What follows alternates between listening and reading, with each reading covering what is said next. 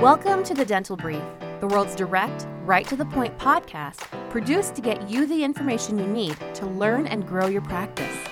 To learn more about our guests and find links to information discussed on our show, visit our website, dentalbrief.com. On to today's episode.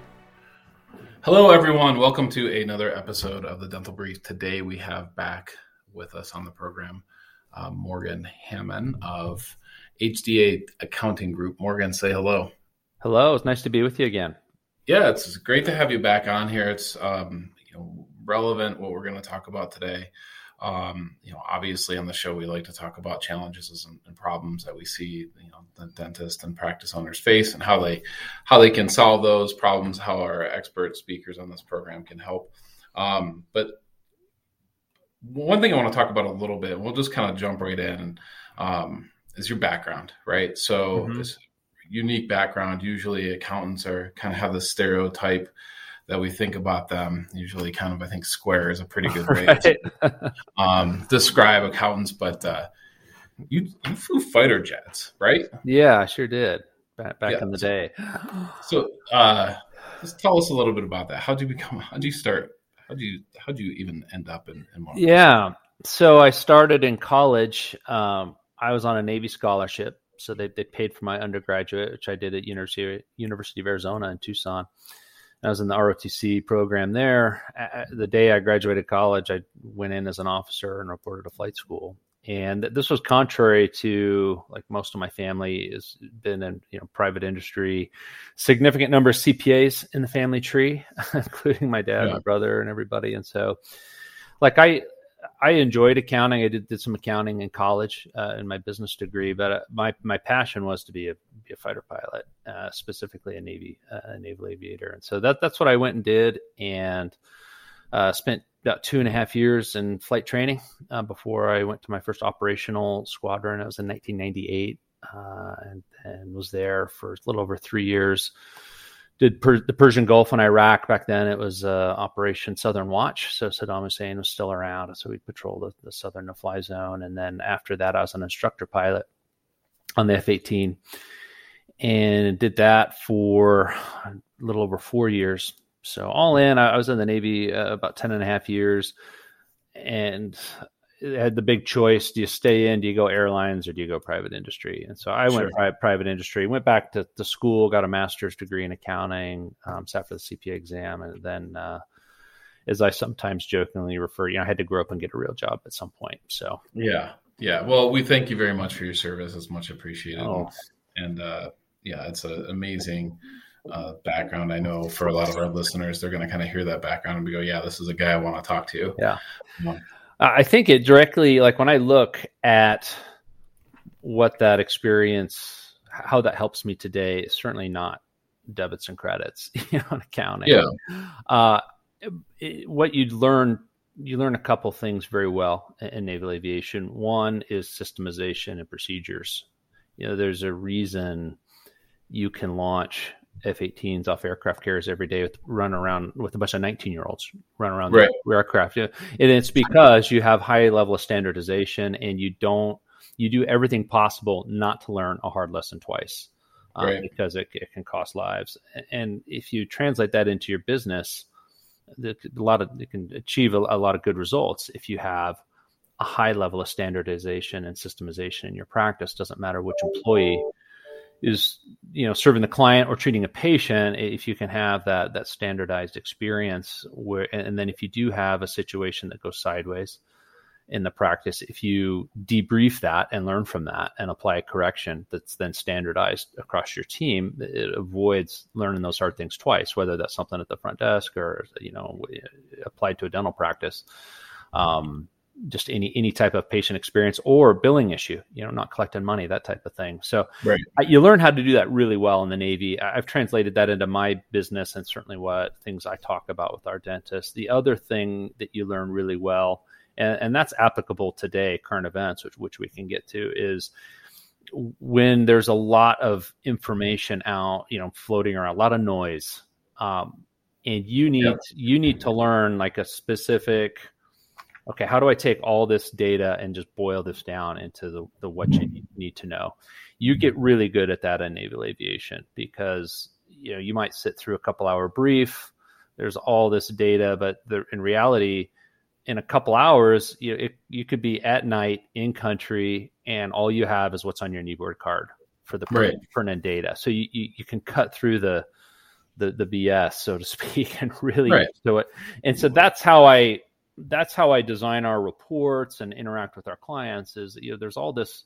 You can make accounting and tax really boring and just have your eyes sort of glass over that stereotypical accountant you kind of mentioned at the beginning, or you can just cut right to it and say, here's all this stuff. This is what it means. And this is what you need to do.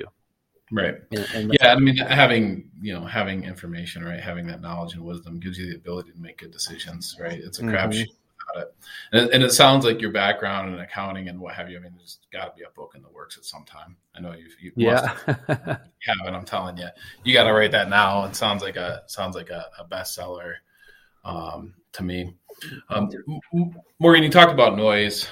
People who listen to the show and know me know I spend a lot of time on forums listening, sometimes contributing, but mostly just listening and watching what's going on and what dentists are talking about, what the community is talking about. And it is noisy. There's a lot of information out there. And when I look at a lot of Facebook groups, for instance, and I look at the conversations, somebody's always wrong, right? So there's always somebody wrong when you look at these arguments. I don't know who they are often, right? I can try to guess. But you do know what's right and wrong. So we've got you here. Let's talk a little bit about what's going on as far as what's the latest and the newest information out there as far as tax credits. Yeah, right now, like in real time, what's happening right now, there's two things that I think are worthy topics for current events. One is the HHS Phase 4. That opens tomorrow. And so we're recording here on Tuesday, the 28th. It opens Wednesday, the 29th. It's going to be open for a month. So this is something everybody's concerned about. I've had multiple emails over the past few days inquiring about this. And I'll be issuing some correspondence later today with just as we've been talking about the kneeboard guard checklist on what you need to do.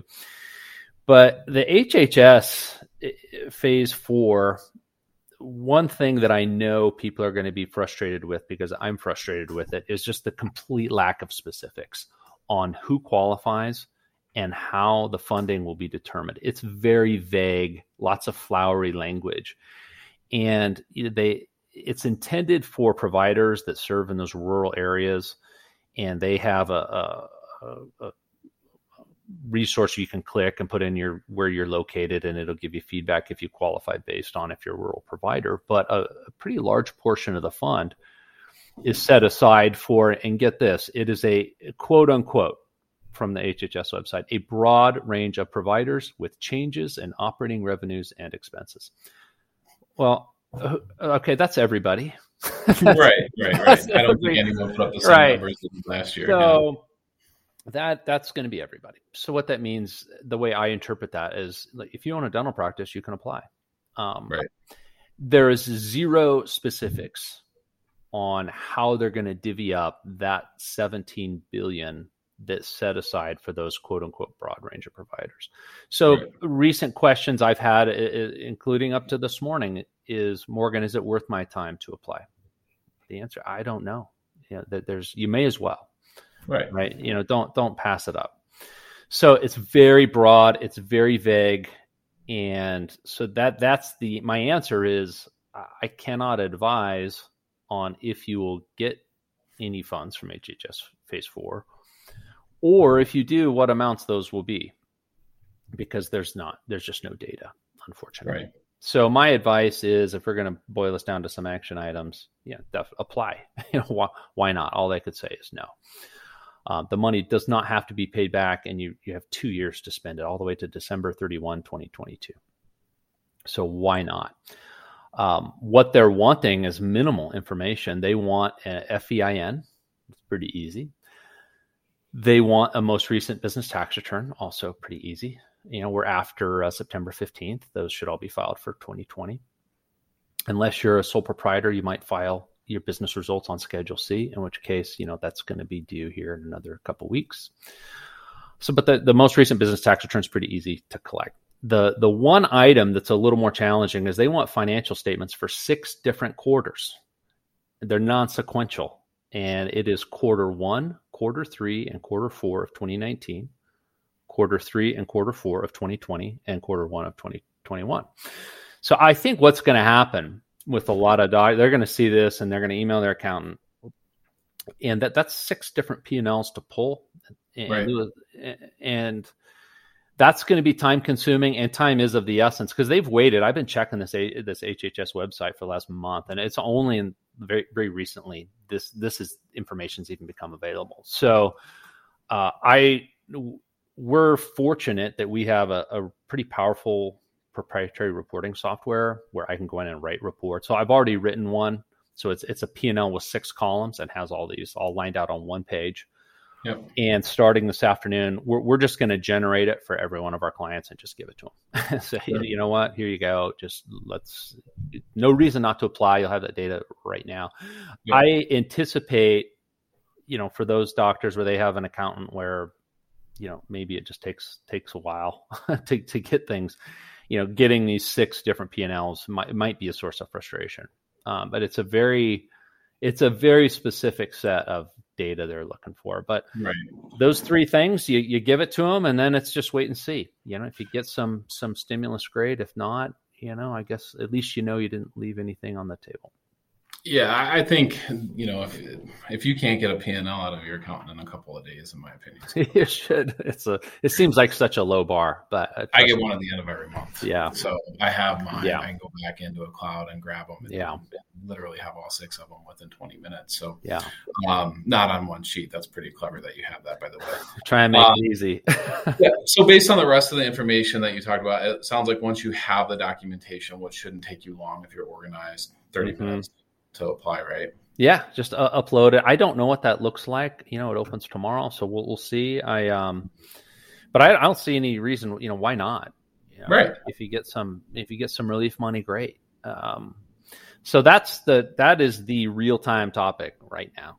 And that portal's gonna be open for a month. So I would say, why not? Yep. The other current event is the employee retention credit's been out for a while.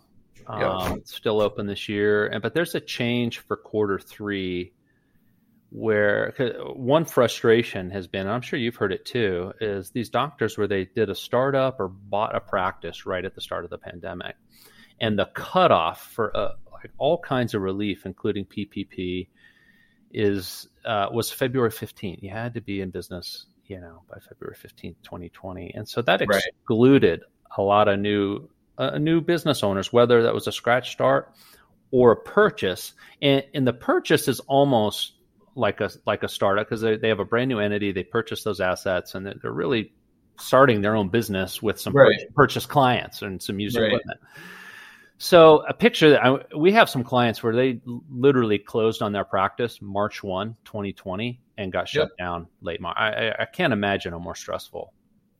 Yeah, I was a startup. She went through the thing. And then you get excluded from all this relief. So that's been a source of massive frustration. And there's a new relief out that's going to help with that. It's the recovery startup business portion of the employee retention credit, and it's new for quarter 3.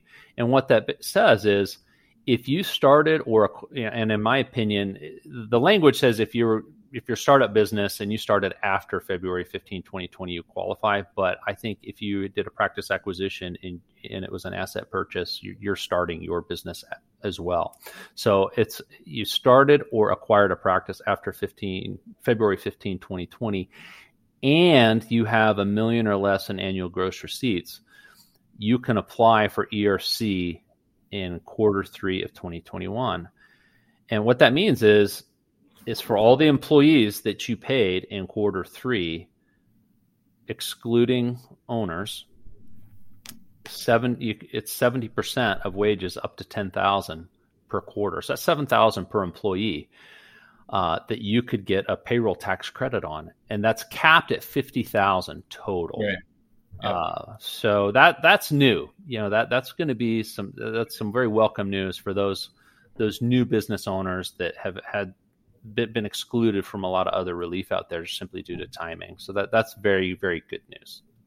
Yeah, and that's I think I know a couple of people that need to contact you about that, because I saw it happen, and it was heartbreaking, and terrible timing for those startups. But it does sound like there's some options out there. So real quickly, let me give our audience your website again.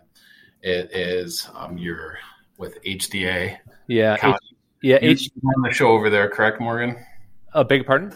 You run the show over there, correct? I do. I co-founded the firm, with my dad, Ken, and Courtney's a partner. So we got 3 owners, about 30 employees. I'm the company president. I write all the correspondence that we've been talking about and kind of make sure things happen, and do a lot of advising, with the website's hdagroupdental.com, correct? Yes. And you offer a free consultation as well. Yeah, certainly. And I do those personally, and there's plenty of places you can book that appointment, on my calendar. And, I always like to learn a little more about the practice and the situation. And then I can walk through folks what we do and just see if it's a good fit, all around. That's great. Well, we thank you so much for coming on. I definitely want to encourage the audience one more time to go hdagroupdental.com. Morgan, thank you for your service. And again, thank you for the information and coming on. We really appreciate it. No, it was my pleasure. I really enjoyed it. Anytime. Thank you for joining us on today's episode. Did you know you can weigh in on today's topic on Facebook? Search The Dental Brief on Facebook or visit our website, dentalbrief.com, and just follow the link. We look forward to having you join us again on another episode of The Dental Brief.